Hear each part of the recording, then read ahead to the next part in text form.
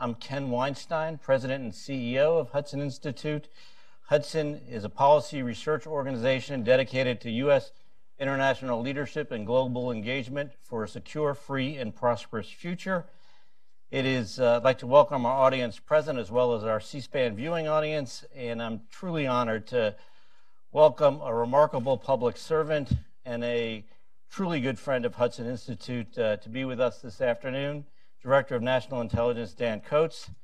Dan Coats, of course, served with great distinction as a member of the House and Senate from Indiana, as well as U.S. Ambassador to Germany during a long career in public service. As he told me as we were coming up here today, he has twice failed retirement, once returning to the U.S. Senate for a second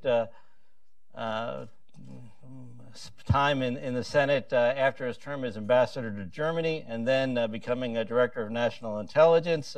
He's had a long and distinguished career in public service, focused both on domestic policy reform, coming up with what eventually became the compassionate conservatism agenda, and true leadership on defense and national security issues. And I mentioned he's a good friend of Hudson Institute. Before he left for Germany as ambassador, he and his wife, Marcia, transferred the governance of their foundation, the Foundation for American Renewal, to Hudson Institute. Now, in the Trump administration, Dan Coats has been entrusted with a job with deep responsibilities and immense challenges. The Director of National Intelligence serves as the head of the U.S. intelligence community, overseeing and directing the implementation of the National Intelligence Program and acting as the principal advisor to the President of the National Security Council and the Homeland Security Council for intelligence matters related to national security. He is in with the President when he is in town and when the President is in town to do the presidential daily intelligence brief with senior members of the intelligence community. And as I mentioned earlier, we are truly honored to have him with us today. He has chosen Hudson as the venue to make remarks on a number of critical issues, including Russian cybersecurity in the U.S. and abroad, and to do so on the eve of the historic summit in Helsinki between President Trump and Vladimir Putin. So the order of the business today will be that Director Coats will offer remarks from the podium. Then he will engage in a discussion with Hudson Institute Distinguished Fellow Walter Russell Mead. Walter needs also no introduction here. Walter is the Dean of Observers of U.S. Foreign Policy. He's, in addition to being a Distinguished Fellow at Hudson Institute, he's the Global View columnist for the Wall Street Journal, and he is also the James Chase Professor of International Affairs at Bard College. So, without any further ado, let me welcome Director Coats to the Hudson Institute podium.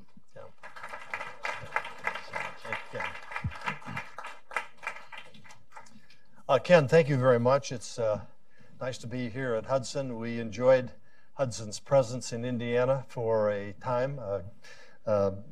Then former OMB Director Mitch Daniels became governor of Indiana. In the meantime, lured Hudson to come to the middle of the country to get a different perspective, perhaps, than what we get from on the coast. You were there for a number of years, had the privilege of working with people there. We understand why you came back here, moving into more foreign policy focused stuff, and a lot of that is what happens here. But we do appreciate the fact that you still value Indiana. Some of your employees might be missing the ease of living and cost of living in Indiana relative to Washington, not to mention the commute to work. But nevertheless, it's very nice of me to be able to be here with you and just lay some groundwork for what I think is one of the, if not the top challenge that we face in terms of threats to our country, our people, our processes, and the future. So before I sit down with Walter to talk about a range of global threats that we face, I'd like to focus my initial remarks on the growing cyber threat to our nation's security. And specifically, I'd like to put it in the context of the current cyber threat in terms of the threats we had in a historical context, and define who is most responsible and what are they attempting to do, and then discuss the intelligence community's response to that. So each morning when I get up, I'm given a roundtable of news at what happened while I was asleep or what happened yesterday from around the world. And almost without fail, the longest section of this news roundup is on cyber issues, detailing multiple reports of cyber attacks and alerts. And this issue affects all of us, and it is increasingly affecting numerous aspects of our daily life, as many of you are familiar with. You only need to go back less than 2 decades ago to put, I think, the current cyber threat into proper context. In 2001, our vulnerability was heightened because of the stovepipe approach of our intelligence and law enforcement communities that produced what they called silos of information. At the time, intelligence and law enforcement communities were identifying alarming activities that suggested that an attack was coming, potentially in the United States.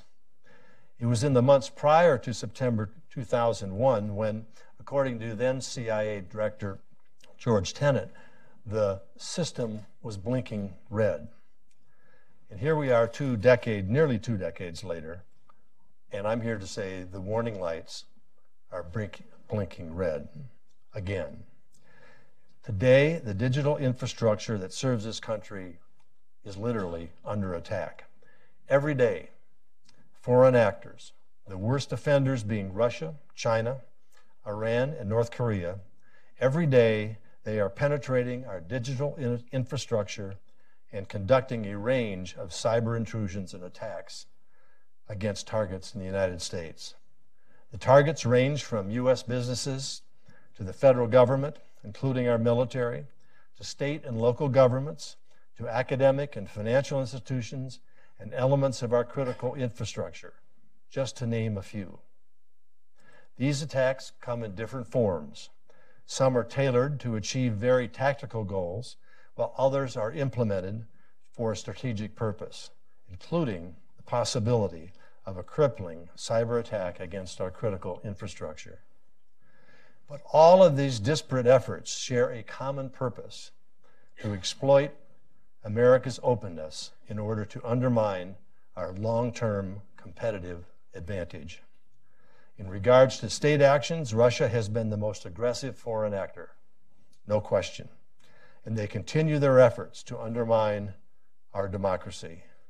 In regards to the upcoming midterm elections, I think there may have been some confusion between what we are seeing now compared to what we saw in 2016, because as the Department of Homeland Security noted, we are not yet seeing the kind of electoral interference in specific states and in voter databases that we experienced in 2016. However, we fully realize that we are just one click of the keyboard away from a similar situation repeating itself. Therefore, and moreover, we are seeing aggressive attempts to manipulate social media and to spread propaganda focused on hot-button issues that are intended to exacerbate socio-political divisions. Despite public statements by the Kremlin to the contrary, we continue to see individuals affiliated with the St. Petersburg-based Internet Research Agency creating new social media accounts, masquerading as Americans, and then using these accounts to draw attention to divisive issues. We have learned just before this meeting the indictment of 12 Russian military intelligence officials relative to their role in 2016. But focusing on the potential impact of these actions on our midterm elections misses the more important point. These actions are persistent, they're pervasive, and they are meant to undermine America's democracy on a daily basis, regardless of whether it is election time or not. Russian actors and others are exploring vulnerabilities in our critical infrastructure as well. DHS and FBI, in coordination with international partners, have detected Russian government actors targeting government and businesses in the energy, nuclear, water, aviation, and critical manufacturing sectors. The warning signs are there. The system is blinking, and it is why I believe we are at a critical point. Today, unlike the status of our intelligence community in 2001, we're much more integrated and better at sharing information between agencies. But the evolving cyber threat is illuminating new daily challenges in how we treat information. We are dealing with information silos of a different kind, including between the public and private sector. But here's the good news. As I previously just mentioned, but needs to be stated again, the intelligence community today is more integrated than it has ever been, and we are sharing information across agencies at all levels. In regard to the midterms, we're partnering with DHS and FBI to provide support, information, and grants to state election officials from all 50 states. And we will continue to look for opportunities to support this effort.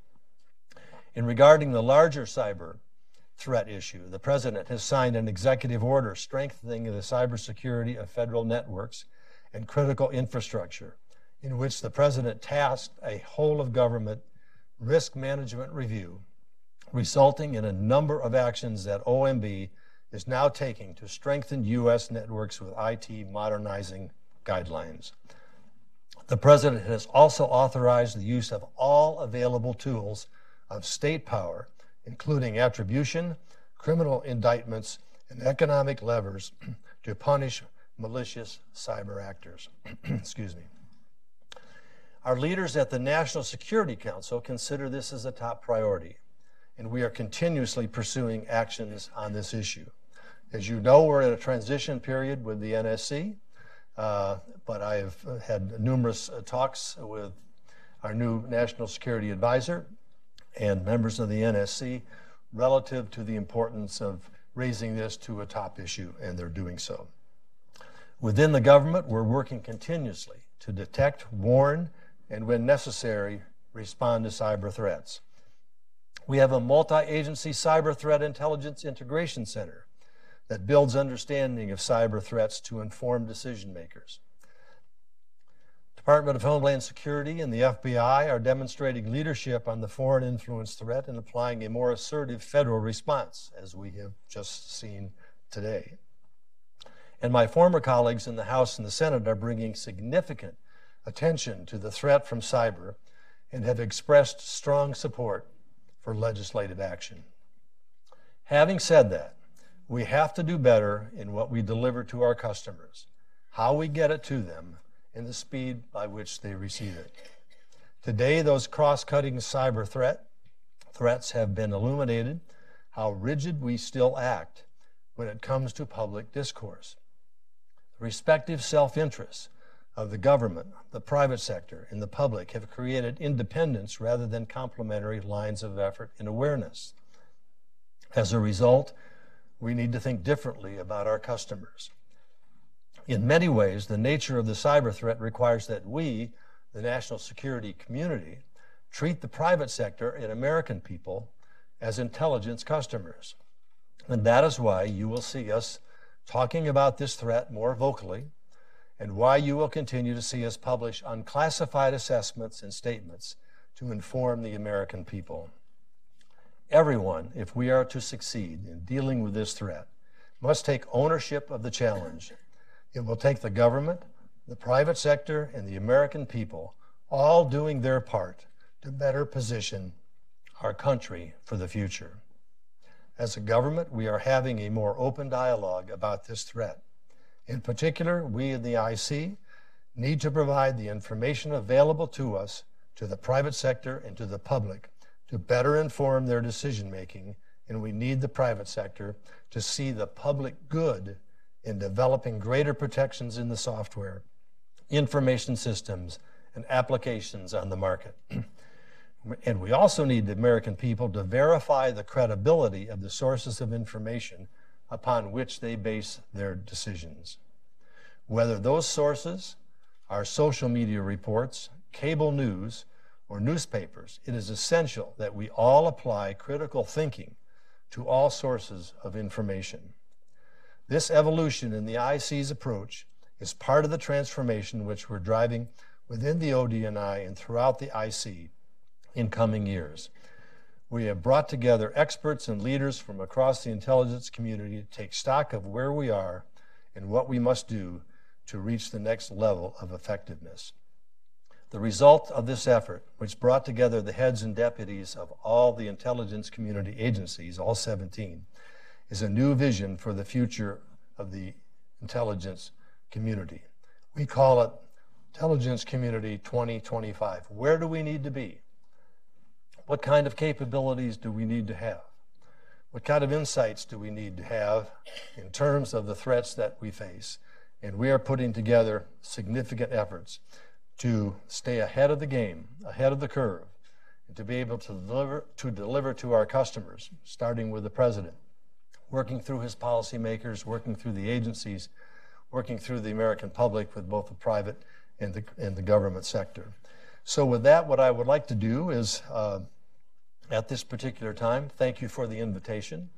Hope we can have I know we will have, with Walter Russell Mead, hopefully a good discussion about this. We can look at the larger threats or whatever questions that might need to be addressed. And I would much rather do that than continue to talk up here, even though as a former senator, we love to talk. So I'll thank you very much. Thank you.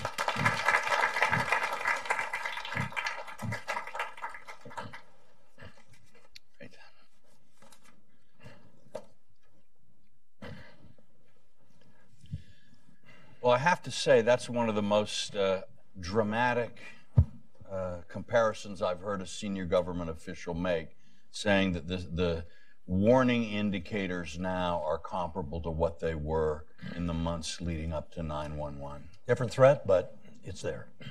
And presumably we're looking at anything from major attacks on infrastructure to massive attacks on the sort of electronic communications and all? We are, and you know, it's not just from the states nation states that I identified, those four. We see this from criminal organizations that for nefarious purposes are using cyber. Mm-hmm. We see this from non-state actors, from terrorist groups, from criminal groups. We see this from hackers around the world who see this as a game or just for the hell of it, take something down, break into the defense community, break into Wall Street, on and on to kids in the basement or sitting in a dorm. It is pervasive. But the real threats, the sophisticated threats, of course, come from the states which have the capabilities and the resources to be able to really create great damage. So in your view, there's still a very significant gap between the capabilities of these states and then of the various criminal, terrorist, and other organizations that are out there? Well, in terms of having the resources to continue to develop the new tools, to continue to have the ability to adapt with agility to up their game.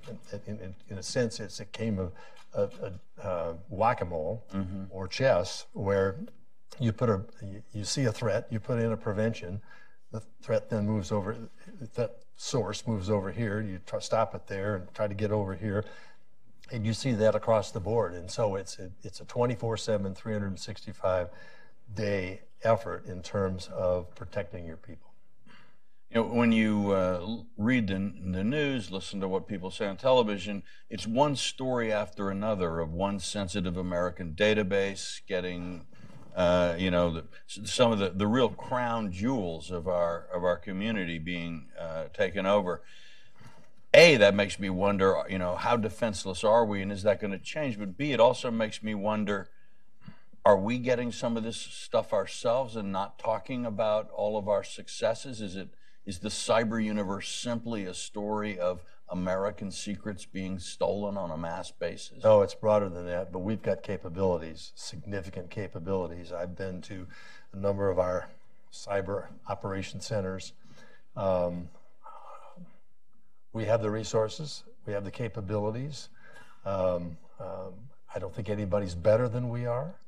Nevertheless, the range of vulnerabilities is out there because the technology is advancing so rapidly. And as I said, this game of chess, we make a move to protect us or to identify. They make a move to go around. And we have to be aware of that and never be complacent about what we have now, where we are, because there are people out there trying to avoid, to jump over us. It does seem like a domain where the offense seems to enjoy benefits over the defense. Is that? Yeah, that's been frustrating for me because I've got a lifetime of watching NFL football games going to prevent defense. In the last, get a field goal, you're up 1 point, you go into prevent defense and, opens up all kinds of holes. And the next thing you know, the other team kicks the field goal to win. It's so frustrating if you just rely on defense to win. Right.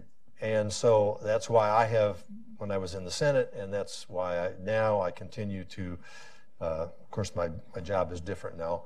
I don't do policy, but I continue to support and encourage an offensive capability. You got to, if anybody knows what punch back is, more than Donald Trump, we need to approach punch back in a way, the right way, if we're going to send the right signal to people. There is a price to pay. You come after us, there is a price to pay. The less you do of that, the more people are encouraged to say, I got nothing to lose. And so I think combining offensive measures with defensive measures is necessary to deal with this issue. It's interesting to think the Constitution does expressly provide for letters of marque and reprisal. It does. Perhaps on the cyber seas, there's something we can do. Of these 4 countries that you mentioned, Russia, China, North Korea, and Iran, were you giving us that in the order of their capabilities? Yeah, but maybe from different perspectives. China has capabilities, resources that perhaps Russia doesn't have, but they don't have the same intent. What's serious about the Russians is their intent.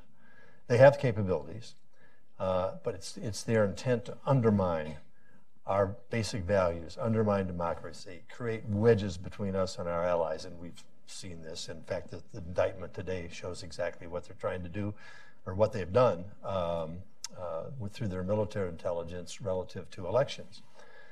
And we see, as I was mentioning in my statement, the ongoing efforts of, it's not just the elections, it's a strategy.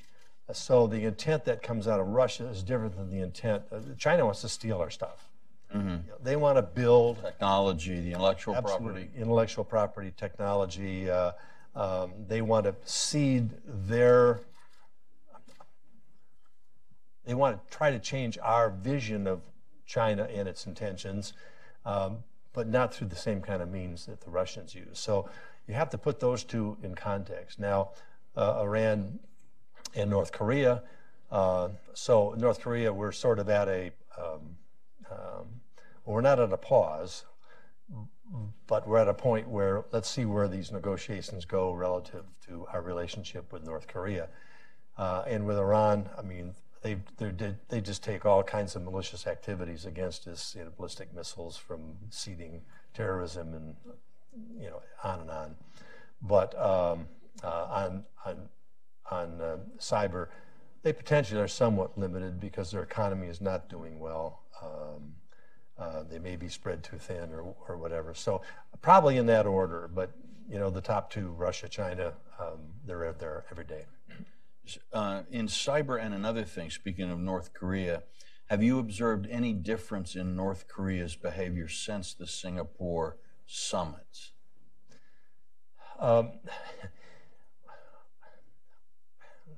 Well, I can't get into the obviously classified parts of what we see. We have, it's always been a hard target. We have significantly upped our game for this purpose. Reagan was trust and verify. That's what I came to Congress with. Um, and right now, I'm the verify guy. IC is the verify community. So we are focusing on what is happening, both before and now current, subsequent to the talks. But we're right at the beginning of this, and we'll continue to evaluate it. Obviously, North Korea is probably, trying to figure out, okay, I mean, we're at the beginning of negotiations, so I'm just not going to give up the ship right now. So we'll see how that plays out. But I think it's too early to determine exactly, definitively that, this is where they're going to end up, or be there halfway through, or no really dramatic. Nothing really. There's been some reporting. Some of it has not been accurate. Some of it has been accurate. So there are some continuing activities, but some of those that have been reported have not been verified. Let's get back to the election and disinformation operations. It seems to me that social media is one of the places, at least if we look at 2016, where disinformation was very accurate. Is that still the case now? Yes, very much so. I think I noted that in my remarks. The exploitation of social media is very prevailing and increasing and very sophisticated. Who would have thought that ISIS, using the 7th century barbarian measures of imposing physical harm on and death on people, and their tactics, would be so sophisticated in also using cyber early on and social media early on to recruit, to train, and still inspire. The defeat in the desert has not resulted in the defeat of terrorist organizations like ISIS and Al-Qaeda. We see them spread around the world, and it still remains a terrorist threat to us. And social media is one of the ways in which they continue to raise money, recruit, train, inspire, and we have to be aware of that. And when you go to social media companies and you say, your platform is being targeted and used in a very, very specific way by these different hostile groups, do you get the cooperation that you think you need from these companies? We have the obligation to learn and warn, and we do. We are in the process of working with social media companies in terms of taking responsibility for what they put out. We've had some successes. We've had some interactions which haven't been as successful as we would like. We are going to continue to do that. But there's a lot of brand protection. There's a lot of, well, listen, if we do that and our competitors don't, then we're at a disadvantage. We try to talk about the responsibility relative to their commitment to help us address these threats and keep our people safe. So there's a real range of response from pretty solid positive to, well, I don't think we can help you. By the way, what's interesting to me is that, we only collect against foreign intelligence. And so we know a lot less about the American people than our adversaries. And we know a lot less than some of our social media outlets know about their customers. So Google knows us better than the federal government. Oh, absolutely. In a way I feel good, in a way I feel bad. I'm not quite sure how I feel about that. And you're saying that they're sort of trying to polarize us and magnify differences. This reminds me a bit of what the communists used to do during the Cold War and the Soviet Union's kind of key propaganda technique. I think maybe some of our younger members of the audience may not know what this is all about. If you could explain it a bit. Well, when the wall came down, we thought, okay, this is going to be a new Russia, so-called reset. And for a period of time, it was a different relationship. Yep. Then Russia reached out and said, maybe we've gone too far. Why don't we ask the guy who ran the KBG? He's a pretty savvy guy. He's been listening to Americans all his life, or adversaries and so forth, and conducting everything that the KGB did and still does. It's different. under a different acronym. That was a game changer. So I described it as the Russian bear after the fall of the wall went into the cave, into hibernation. He's out of the cave, hungry, and is clawing for more territory, more influence, and using the same tactics that we saw in the Cold War and more. And the more results in a lot of that in cyber. It's interesting that during the Cold War, they had the advantage of communist parties and networks of supporters around the world. They don't quite have that, although they seem to be trying to rebuild sort of loyal parties and factions. But it looks like, on balance, with the cyber tools, they can actually do a better job than the Soviet Union could of this kind of disinformation, black propaganda. They're really good at lying, deceit, deception, seeding, subtly seeding and not so subtly seeding dissension among adversaries. That the president made some comments about NATO, and his closing comments were ones I really thought were important, because if NATO comes unglued, Putin wins. And he sees that, he's trying to seize that potential opportunity, and I think we need to stand up against it. Right. And so the pattern is not so much that the Russians are supporting one side or another in a political battle, though sometimes they may do that, but they're trying to get both sides madder and more divided. Is this part of the method? Whether that's their method, that's what they succeeded in doing. I think it certainly was designed as a strategy, and they've had some success, unfortunately. What can we do to counter this? Transparency. I've talked to my colleagues in different nations, particularly in Europe. The more we provide our people with what we know the Russians are doing, the more we can inform our public not to just take for granted what is put out in the media is truth. We need more critical thinking, I think. We're barraged by media, by breaking news, by news outlets rushing to be the first, because if we don't do it, 3 others are going to do it, and our ratings will go down and their ratings will go up. And so there's no filter between news, information that comes into the system. There's no editor, as we used to have in the paper. There's nobody sitting in an office upstairs saying, we got to run this by the boss, before we print it. It's going to be too late to do that, because we want the news now. We want to access it, on our iPhones right away.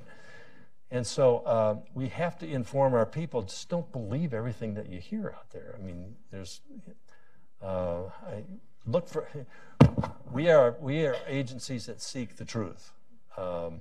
We can't shade it. We can't politicize it. The truth is what it is. It's just the facts. And I think our public needs to gain some ability to ask questions and seek verification before we jump to conclusions and rush to the camera to say, I just heard this, and wow, and then the next day on page 13, well, that was not exactly what it should have been. Yeah. So if you had a chance to speak with Mr. Putin at this sort of crucial period in U.S.-Russian relations, what's your message to President Putin? Well, my message would be, we know what you're doing, and we know you know what you're doing and what we are doing. And so, look, if your goal is to strengthen Russia in the proper way, we can cooperate with you. But if your goal is to strengthen Russia at the cost to us, if you're going to be a paranoid nation thinking that, anytime in the next 24 hours we're going to take over Russia, you have this paranoia about democracy, we're not going to get anywhere. Isn't it best for both sides here to basically say, instead of taking down, why don't we build up? But, you know, President Putin, the decisions are up to you. We know you run the shop. We know you're making the decisions. You can't pass it off to, oh, that's some hacker down somewhere where we don't know. We know what you do, and so you make the choice. But if you want to stay in this tit for tat, we're going to beat you. Okay. That's Ronald Reagan basically saying, hey, you want to take us on? Okay, we'll throw everything we got into it. You throw everything you got into it, and then you make a decision. And the Russians made a decision. They outdid us. We have the capacity to do that. To get from the sort of disinformation and political sphere to think more about the elections that are coming up. Mm-hmm. You know, you hear a lot of anxiety about the American, you know, whether it's voting machines or other elements of the voting process in the midterms. How confident can we be that we're defending the security of our political system? We have to be confident, because if we don't have confidence, when you walk into the poll and put your X on the candidate or the party that you want to support, if that becomes in question, it undermines our democracy. Which would sound like somebody's strategic goal, possibly, to do exactly that. Yeah. So we have to make every effort. I tried to outline some of the efforts that we are making in that. It has to be solid 50 state. You can't have, look at what happened down in Florida on one county, one area of one county, hanging chads. That threw us into a constitutional crisis. Think what can happen today if we find out that one state that might have been the critical state on electoral vote. Control of the Senate or of the House or something, depending. Exactly. We're not looking at presidential here, but we will be. Yep. Starting the day after the election, unfortunately.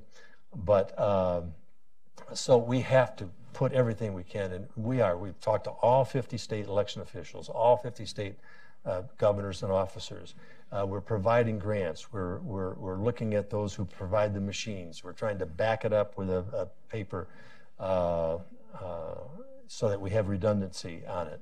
And we just need to throw everything at it to ensure the American people we're doing everything possible to make it a fair election and not managed or massaged by anybody from the outside. And as you look at the progress we're making and the obstacles that remain, do you feel that on the whole we're on track to have a safe and secure election? I think that. You see it in a bipartisan way in the House and the Senate.